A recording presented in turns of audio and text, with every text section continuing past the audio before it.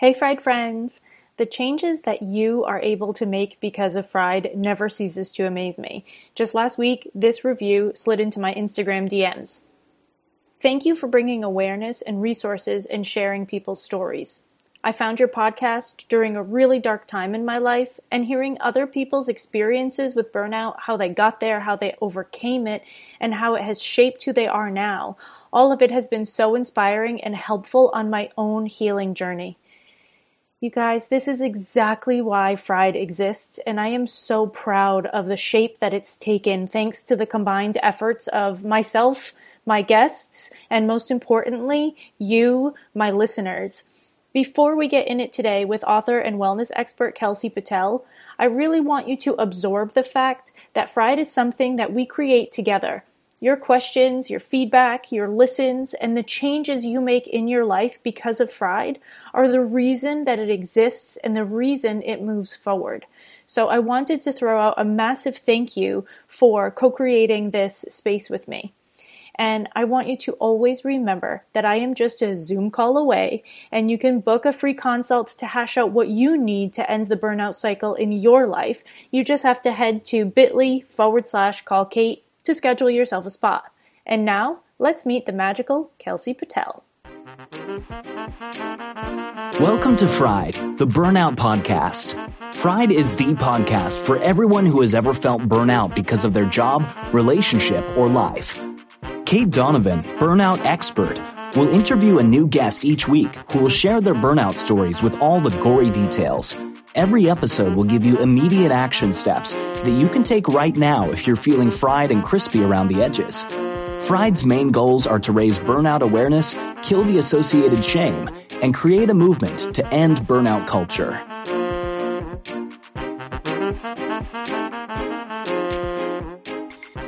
Hi, Fried listeners. Today I am so excited to introduce you to Kelsey Patel, who is one of Hollywood's leading wellness and Reiki experts.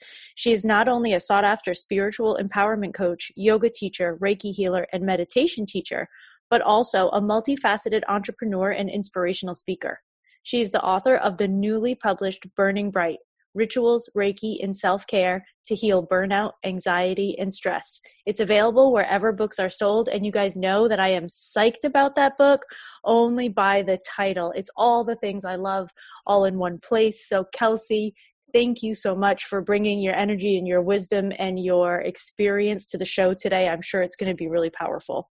Oh, I'm so honored. And thank you so much for having me, and also just for the work that you're doing, because we are both trying to light a torch and a path for people to recognize burnout and to be able to shift it and know that it's needless suffering, not all the time, but a lot of the time. And it's important for people to give themselves permission to be where they are so they can shift it to burn bright. Yeah. Absolutely, absolutely agree. And the more of us that are talking about it, the more this conversation happens, the easier it becomes for everyone. And Absolutely. That's why I love doing this as much as I love doing it, because one of my closest friends sent me a message recently, and she said, listen, over the past year, I'm pretty sure this podcast saved my life. Oh, that gives my whole body chills. And I knew that it was going to be important when I started it because I got it as a download. I didn't decide to do a podcast from a mental place. I decided to do it from a place of being called to do it. I get that. I understand that on every level possible. So when it started to be big enough for people to start paying attention to it, and for me to get feedback like that, it floors me and excites me equally.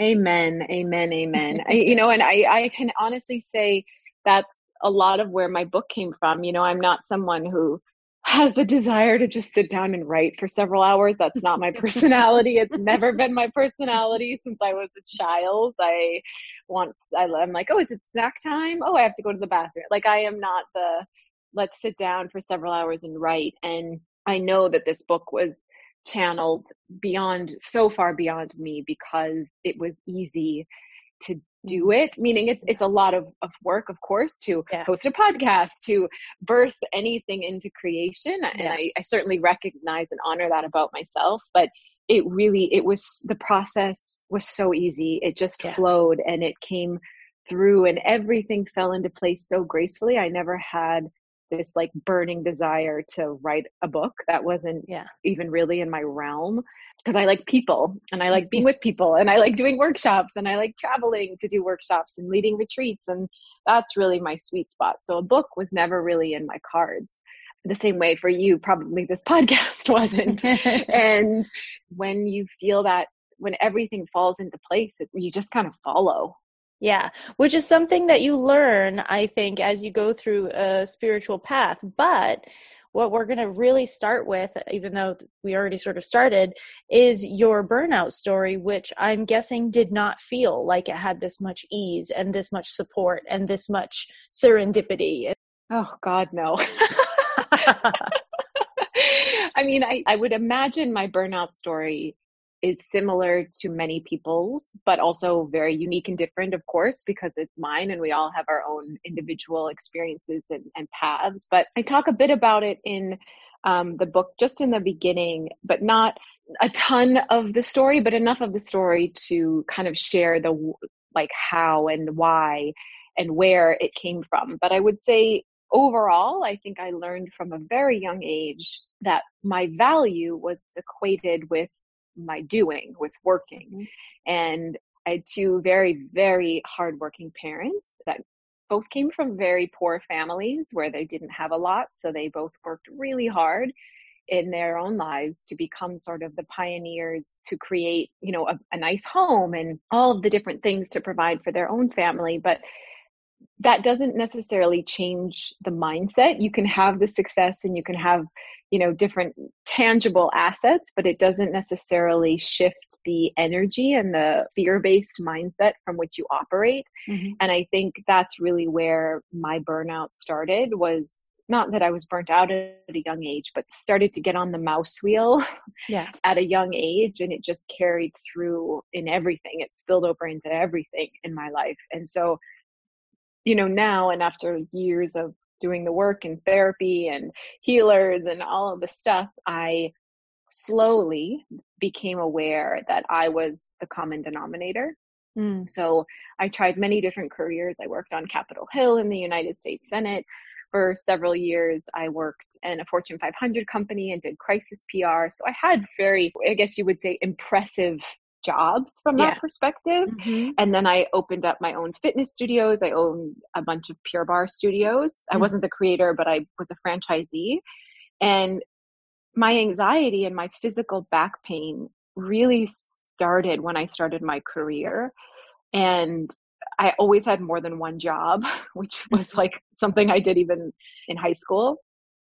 And I think that's really where my burnout started. It was like a slow burn of burning the candlestick at both ends. I got everything that you can get. I got shingles. I had mono. I had the herpes virus, which formed through cold sores. Like I had all the things.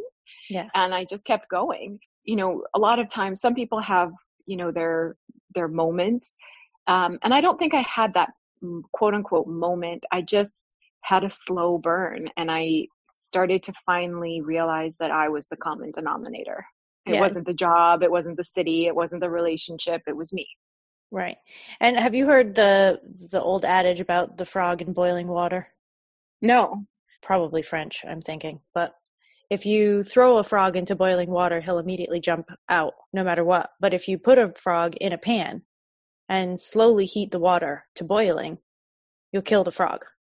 Wow, that's so powerful. And this to me is why burnout is so insidious in our culture and is such a big problem, because you don't really feel it until it's kind of too big to ignore.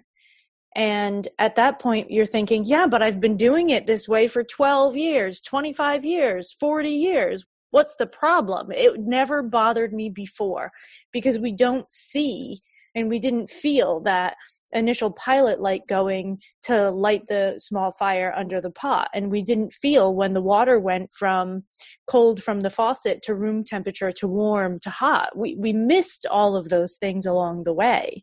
That's so profound. And it's true. As you said before we started recording, like, I think there is a lot of shame around burnout. It's this sort of martyr series of, especially in my personal opinion, especially with women, where it's like, well, I should be able to do all of this and make a homemade meal and take care of my family and friends and show up for people. It's like all the and I've shoulding. always been able to. Yeah. I think is the problem with burnout, because usually you forced yourself to actually do all of those things for a long time. And then all of a sudden when you can't, you feel defective and deficient. And guilty. I mean, and let's guilty. talk about guilt for a second. Right? Guilty. It's the guilt, I think, for me was like a deep, deep part of the pattern. Yeah. And shame, of course, comes through that as well. But there was so much guilt around not showing up for people or not saying yes to something, and always wanting to make everyone feel good and feel taken care of and noticed. Yeah, absolutely. This is a big part of it in my life too. And I was just talking to a coaching client yesterday, and she was saying she kind of has this issue. And I said, listen, I have an online course that teaches you how to keep your energy out of other people's spaces, basically. Like, keep your energy to yourself so that you're not leaking energy all day long. I love the course and it's really great. And I said, but listen, I'm just going to give you an example of, I've been moving through this method that I created to notice your energy leaks for 2 years now. I've been playing with this theory for 2 years.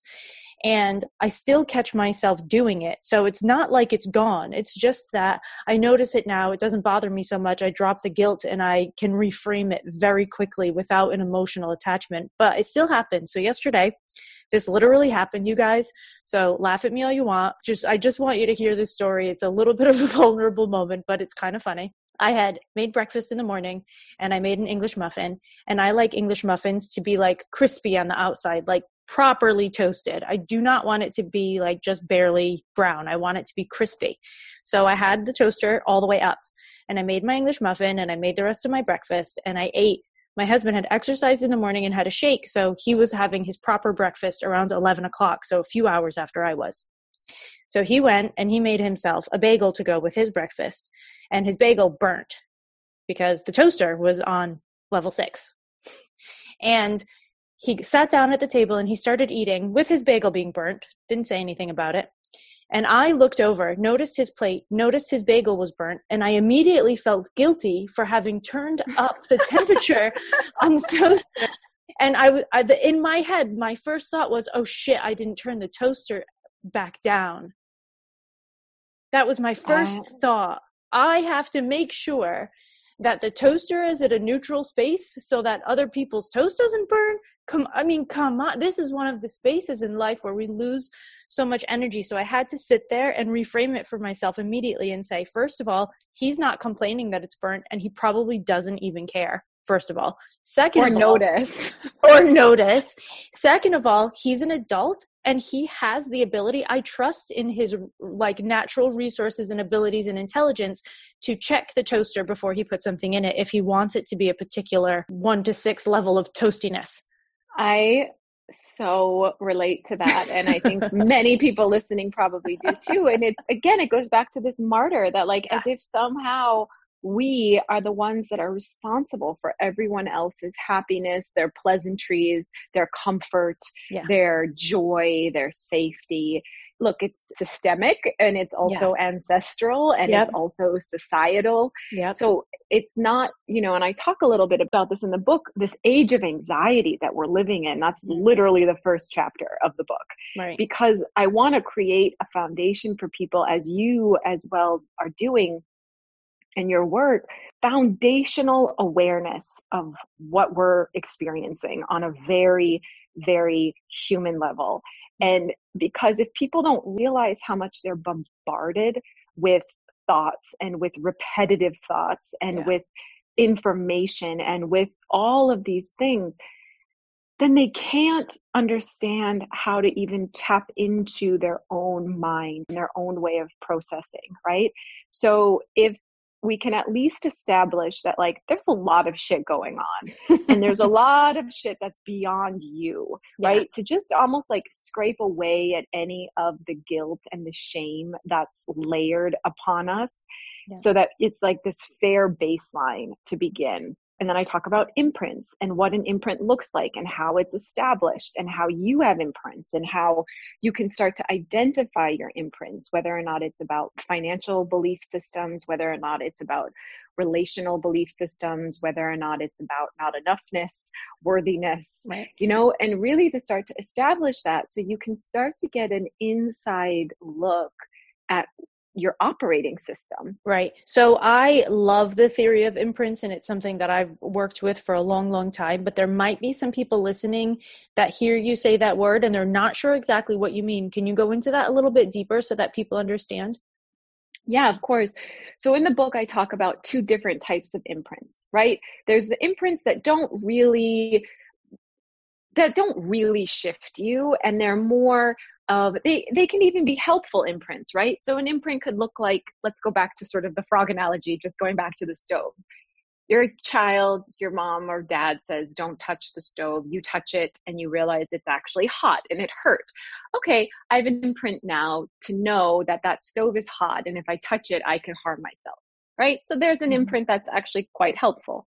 Then we have imprints that are given more of our belief systems, right? It surrounds more of the values that we have in life. It surrounds more of the who we believe we are in the world based on what we've been taught that we are. Mm-hmm. So for women, that could be, ideas of what women are versus men. It could be your role in your family, sort of what you're quote unquote known for, like, oh, you're so this, or you're so that, you're so dramatic, or you're so smart, or you're so beautiful, or you're so difficult. So just all these energies that we've picked up over the years and created a foundation of believing this is what makes us us. So to me, that's really where, and many people have different variations of what imprints are, but that's kind of the foundation for me of what I've seen in most my personal life, but also my work and working with thousands of people over the years to do some of this deep diving. And, it's like peeling the layer back of an onion. The more you go in, the more potent it is. Right.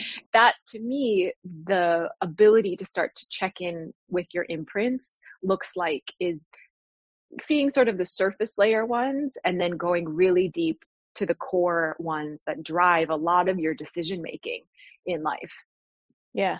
And you said in the beginning, I'm kind of backtracking a little bit because it's still sort of ping-ponging around in my mind.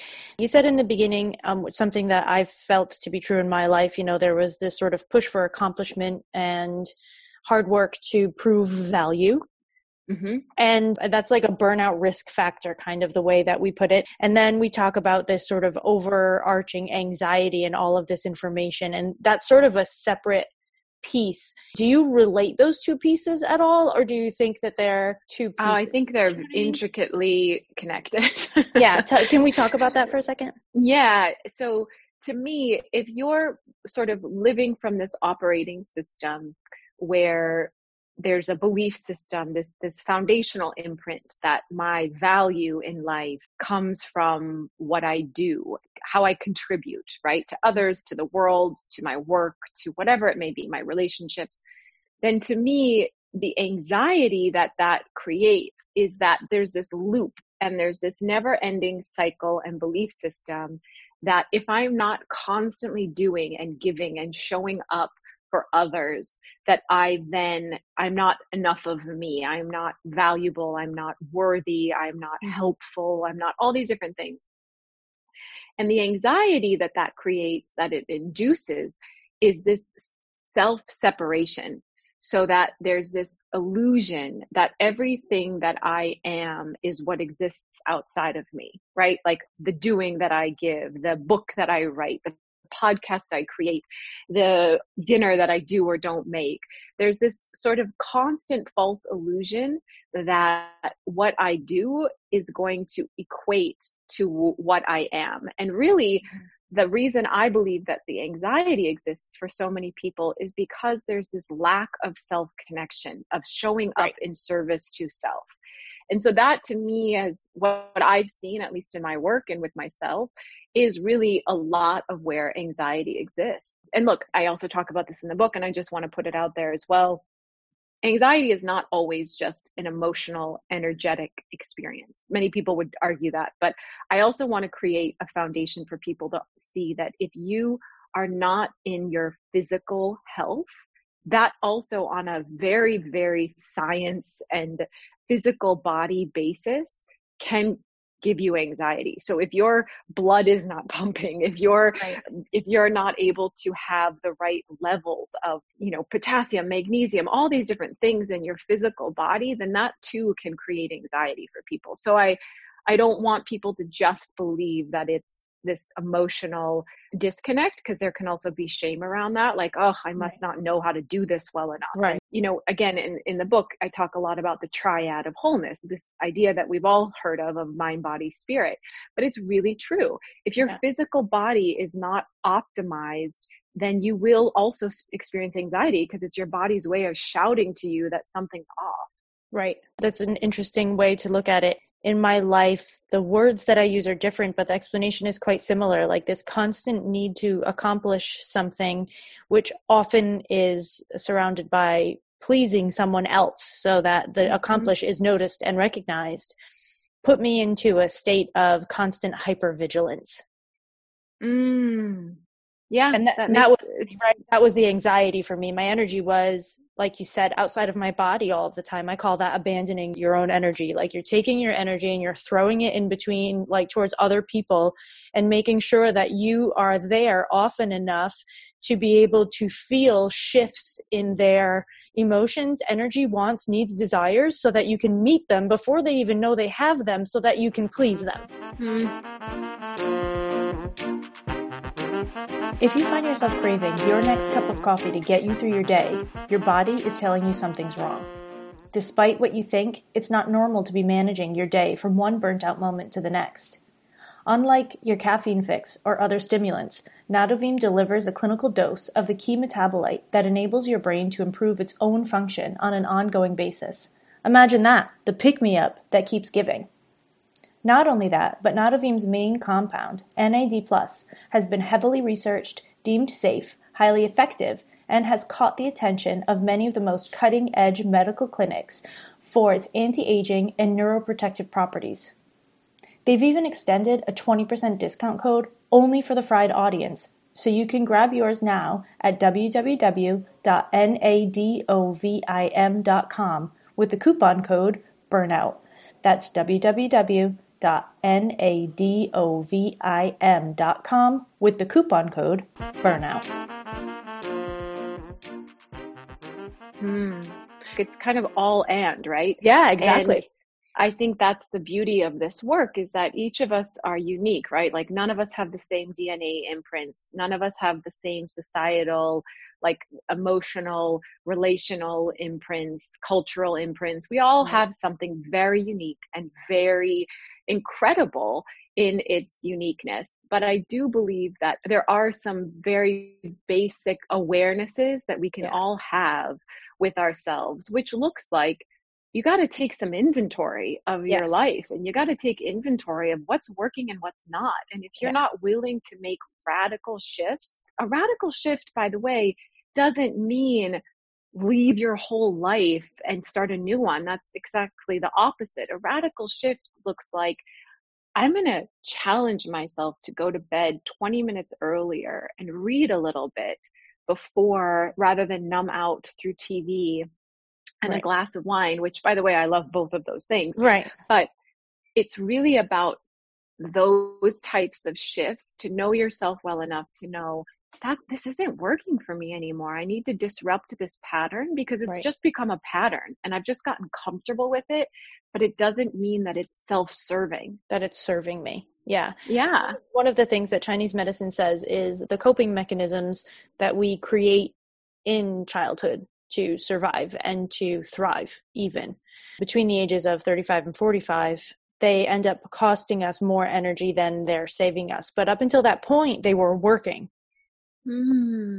But people get really stuck in this, like, well, but this is how I've always done it. Why isn't it working now? And That's really profound. I think that that's something to really notice because, you know, you said like make radical shifts, but make radical small shifts. And by radical, you don't mean big. By radical, you mean, what do you mean by radical? To me, by radical, it means you are dismantling those small creature comforts Okay. that have been basically exactly what you're saying, that they've been serving you for a very long time. And now it's time to challenge yourself to upgrade your operating system. Yeah. And the very, very good example is saying, oh, it's not actually my responsibility to change the setting on the toaster. I trust my husband. That's a radical shift, right? Is to not take responsibility for everyone else's happiness and well-being. Right. That's a radical shift. It's a small act, but it's a radical shift of behavior. Yes, I love that. I love this. Me too. So this is clearly our passion work. I know, right? I'm so into this. I had a conversation last week with Dr. Valerie Ryan, who wrote the Patriarchy Stress Disorder. I don't know if you've seen I don't know that. She's basically saying a lot of the same things that we're saying, but she's talking about the overarching cultural and transgenerational traumas that we are absorbing into our bodies without even really noticing, and how that's problematic for our moving forward, because when we're making these shifts, we get into a place where we feel unsafe. Yes. And feeling unsafe makes us go back to our old patterns, right? So this is one of the creature comforts. The creature comforts. Yeah, exactly. This is one of the reasons that I love so much being in this space and working with someone like you, because having someone there to witness what I'm going through and validate my experience with me makes me feel safer and enables me to make bolder moves. Oh, amen. You know, not to just keep tying it into the book, but really that's what we're here for. Right. Thank you. That's another comfort that I need to get used to. Yeah, that's what we're here for. Talk about your book. Yeah. I'm into it. Thank you. Thank you for the permission. So in the book, I equate mind, body, spirit, or body, mind, spirit, rather, because I call it rock, paper, Reiki, like the old rock, paper, scissors game. Mm-hmm. And in the book, rock is representative of the physical body, like the earth body that we are living in and our relationship to the earth, and all of these different pieces of awareness and wisdom and opportunities to create that connection to the physical body with the physical earth. And then the paper is the mind, right? So the things that we read and consume and see, and the things that we write on paper, the journaling exercises, all of these abilities to become more aware of our mental state. Mm-hmm. And then the Reiki of rock, paper, Reiki is attributed to spirit. But part of what I talk about in the spirit category is community. And I did a lot of research and studying really what makes people feel depressed and what makes people feel stressed. Yep. And I quote some different studies in the book, a lot actually throughout the whole book, because it's very important to me to give those type A people who are the go-getters and the doers and the achievers, because that's what I was, to give them enough information to appease the right brain so that they can open up the left side of their brain to this expansive and more spacious and creative space inside of them that we all have, to then see how much we do need this other element of ourselves to be activated. And it's not just spirit, God, religion, faith. It is that, but it's also about this ability to surrender, and surrender not only to perhaps a higher power and to perhaps, your bigger purpose here beyond the doing, but also to surrender to being supported, to surrender to like community. And part of the reason I talk about that in this spirit category is because there is a reason that we as humans have these very basic primal needs, which include touch, which include this heart-to-heart connection. And I want to put that out there because I think having a support system is a huge part of being human and receiving those types of permissions. Yeah. Yeah, I totally, absolutely 100% agree. And my DIY course for mastering your own energy, week 4, is finding and plugging spiritual leaks. And the only thing I talk about is community. I am so right there with you. And I think that people get sometimes a little bit freaked out by those of us who have existed in the mind, body, spirit world for a long time, because they're a little bit afraid of the quote unquote woo-woo side, which, I mean, I love, but I understand that people are wary of it. And I think that making spirit about community, about the thing that keeps your spirit safe and whole, makes it more accessible to more people and will make it more successful long term. Because studies show over and over again, even when you're meditating, if you're meditating in a group of 30 people, it's not 30 times stronger, it's 300 times stronger, the energy in the room. They've measured it. They've measured it. It's not about, I think this is especially important in the United States, because when you look up America's cultural values, in the top 10, you find individualism, which is crushing us. That's crushing us. Right. It really is. Yeah. And so, and there's also this idea of capitalism, right? Which is what our society is rooted in, which is very much about individualism. Yeah. And very much about making enough for yourself so you have all the things that you want. And I think we can often see these examples of the dismantling of that through children, right? Where these beautiful stories and beautiful images and videos of children or why babies always want you to eat some of their food, right? And as the mother, you're like, oh God, I don't want to eat that smushed blueberry that's been all over your face already. But that's because they want everyone to have. And and I think when you find a community, though, and look, that to me is also why religion was able to become so powerful over the years, because it was rooted in community. This idea of seeing your friends at church or your family or this ritual experience, and it's quite beautiful. But with people who, and I very much understand this, want to be away and oppose religion, but it doesn't mean that you need to oppose community and connection and vulnerability and prayer and meditation or whatever the practice is, even if it's a Sunday supper, together, whatever that thing is, it's a very vital and very important part of our human nature. And we see it in animals.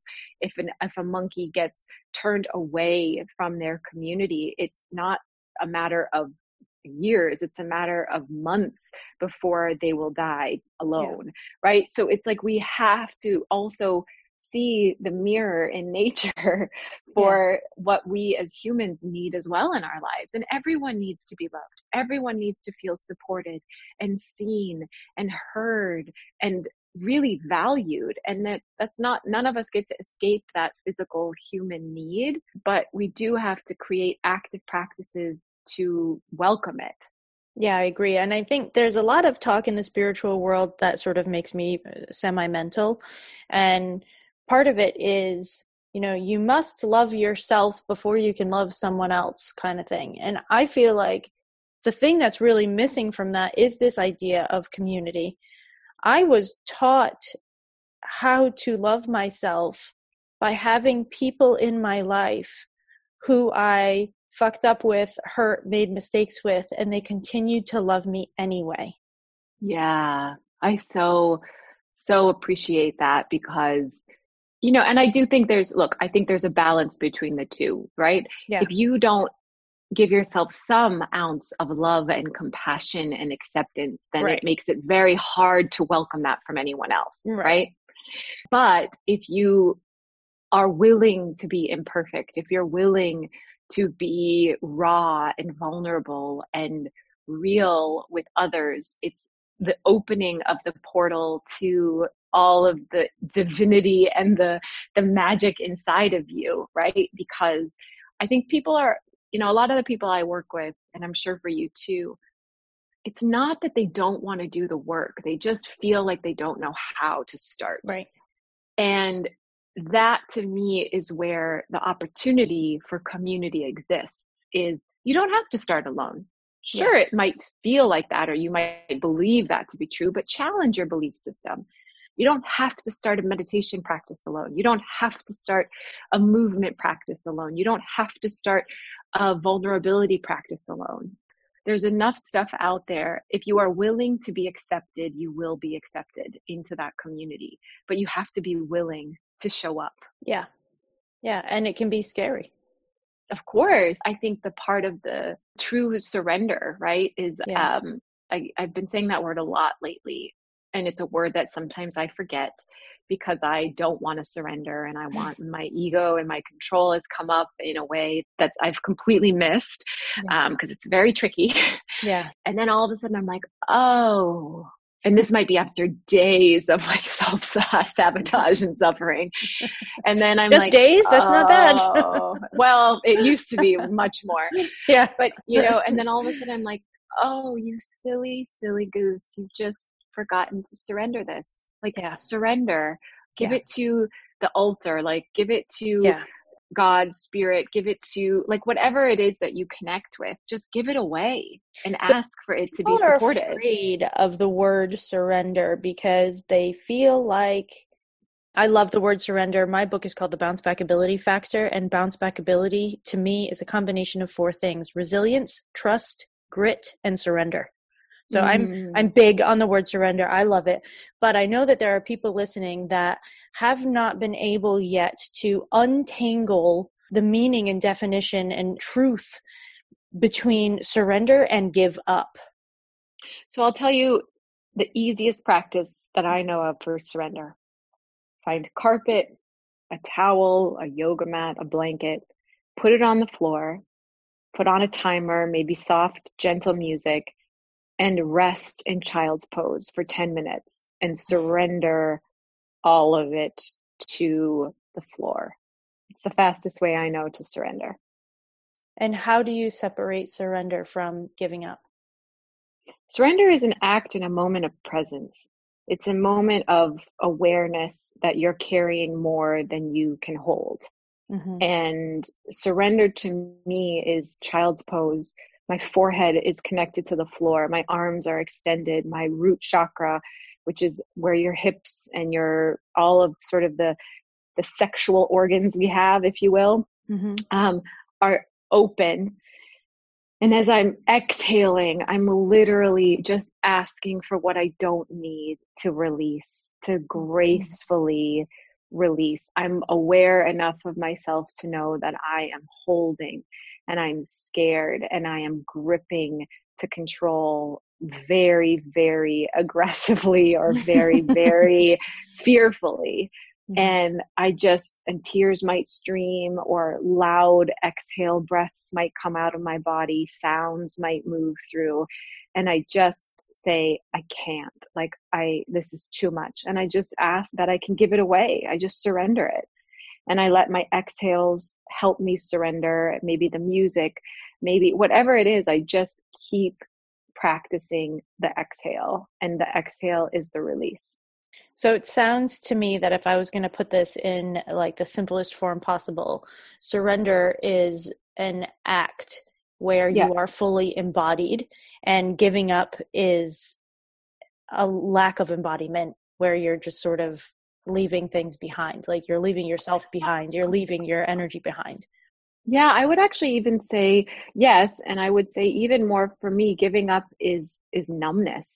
Giving up is indifference. Giving up is just a void of like disconnecting. Yeah. So yes, what you're saying, and those other aspects. Yeah. And sometimes you do need to give up in order to go inward and surrender to self. It could be a loved one who has a problem with a relationship and they are not willing to see the truth of it, or someone who has a drinking problem, or someone who is self-sabotaging or always wanting to suck you dry from your well, and those are the ones where you have to give up. You have to give up caring more for them than they do about themselves. Right. You know, like that's a conscious act of giving up. Right. But it doesn't mean that you don't care. It doesn't mean anything bad about you. It just means I'm going to give up needing or wanting to control this, and I'm going to Right. surrender it now. Yeah. So there is sort of a crossover, because that giving up that you just explained is surrender to me. Totally. Yep. Yeah. Yeah. Yeah. So there's a crossover. So I think that people have that fear that if they surrender, they are giving up. But I think that You're right. if they are making a conscious, embodied decision to ask for the things that are not necessary to be taken away and ask for the support to show up in some way, then that's surrender and safer, and it's more present, and at the end of the day, to be honest, more successful. Of course. And, you know, I'll say this a lot with clients, and it was, I believe, said to me once from a teacher. There's a very big difference between being human and trying to play God.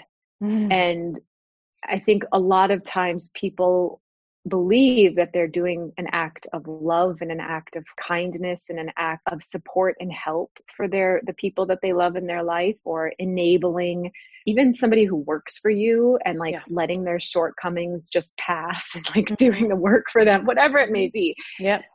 And this idea that you have to somehow take on or protect or do things for other people, you know, we each have a purpose. We each have a deep, deep divinity to us. And believing that somehow you know better or you know best for some other human being, right? That to me is arrogance, and that is ego. And the more that you can look at those relationships that you are trying to control or manipulate or manage, or the toaster This oven is the toaster. Yep. 6, right? It's like, that's where you go, oh, silly me. Like, I'm just scared. Yeah. What am I scared of? You know, it's like you need to get radically curious. I talk about this in the book, how to become radically curious with yourself, not judgmental, not mean, not unkind, not uncompassionate, just radically curious about your ways. Yeah. And that will give you a lot of information and a ton of empowerment. Yeah, this theory that you just spoke about is something that I call the knot in my work, and it is the crux of everything that I teach. Literally everything that I teach, because I think that that is the space where we are losing the biggest amount of energy on a regular basis. We are leaking energy all the time, inserting ourselves into fixing people's problems that they are probably not even having, don't want our help with, and didn't even notice showed up. Or they need to see it do it so themselves clearly and painfully, so that they can decide that they want it. I'll never forget when I talk a little bit about this in my book, but my mom has struggled with depression and a lot of different suffering, and she would use alcohol to try to quiet her mind and different things. And there was a moment where she had gone to rehab a few different times over the years, and this last time and it's been a beautiful, she's amazing now, and she's healthy, and she's, you know, it's incredible.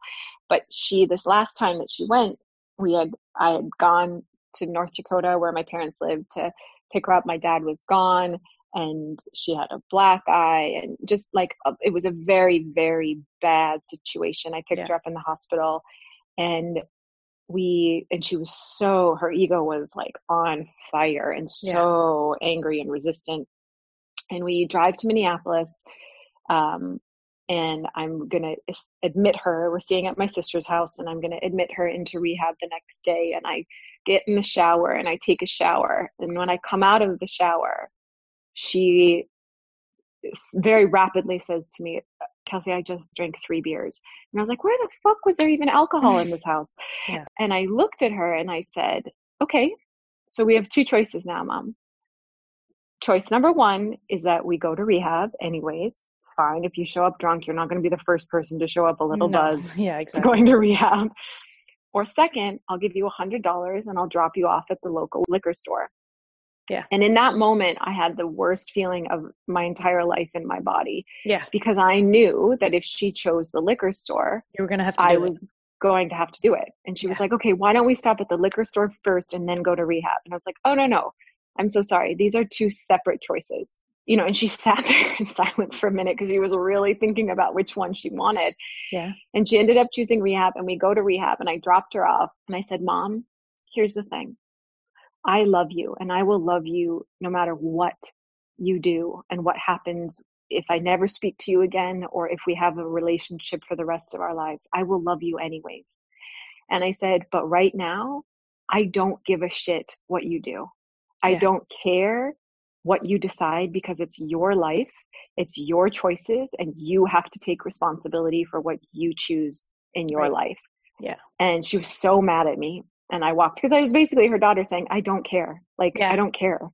And we walked away, and a month later, she called me. I hadn't talked to her at all. She called me from rehab crying, said to me, I was so mad at you that day. And she goes, and I am so grateful that you did that, because I chose to do this Yeah. for me.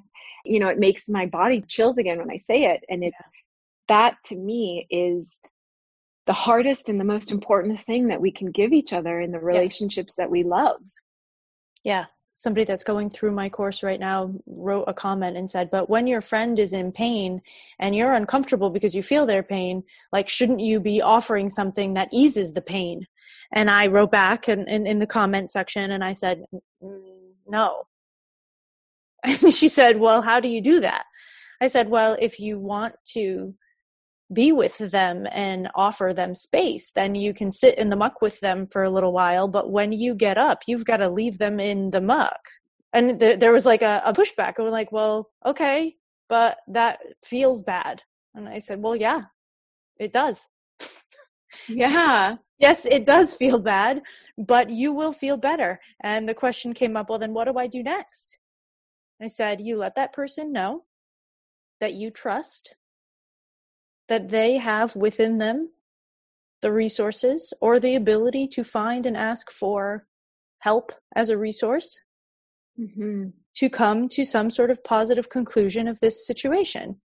You trust people to choose for themselves, and you trust yourself to love them no matter what their choice is. That doesn't always mean, like you said, to keep them in your lives, but it does mean that you give other people the right and the trust to make choices about their own lives, and it rids you of the responsibility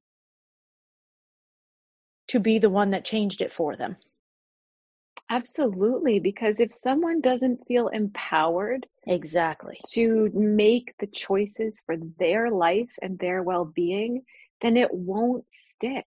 It Exactly. won't be there for forever, and they'll fall back into the same, just like we spoke at the beginning of this, the same old imprints, the same old patterns, the same old cycles of those creature comforts. Exactly. And so they have to be the one to pull themselves up and see. And to me, I would even say, for that person, it's like, the best thing you can do is let them know you love them, let them know that you trust them, you believe in their ability, that you will support them if they start making choices that are in alignment for them.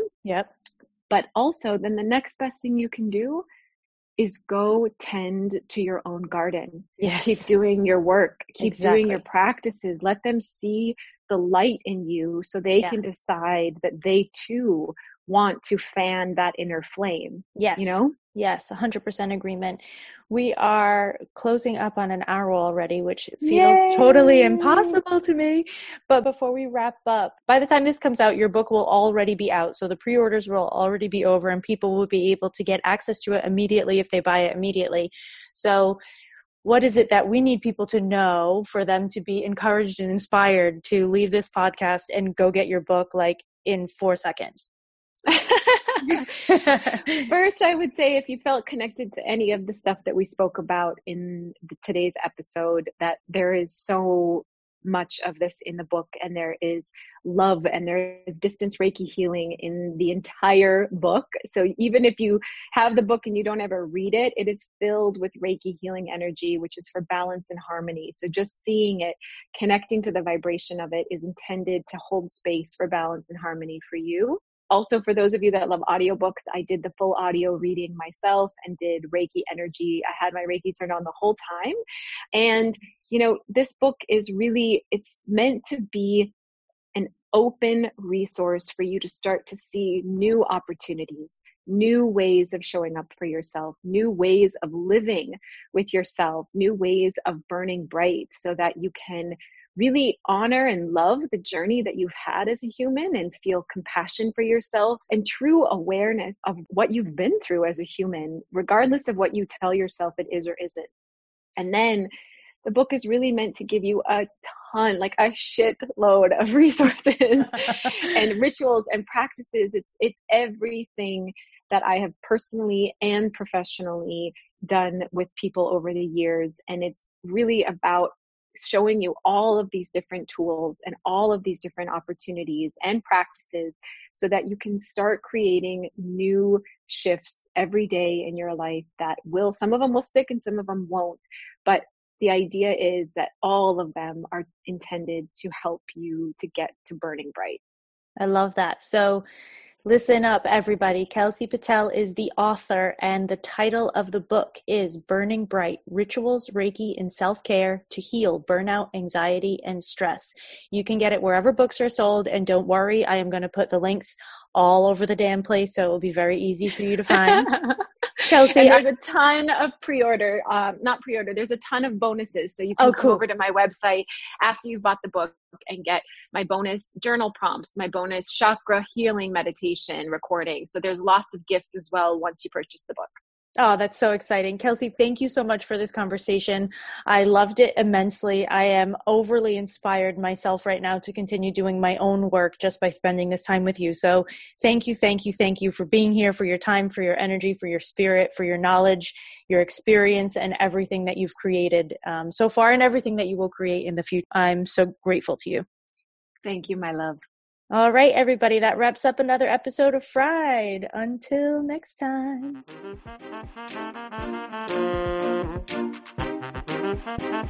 Hey, Fried fans. I am always so excited to get your feedback and continue the conversation after these podcast episodes. If you want to be involved in that, all you have to do is head over to Instagram, follow @Fried the Burnout Podcast, and post your takeaways as comments under any of the posts dedicated to this week's episode. I can't wait to hear what resonated for you most, and I will see you there.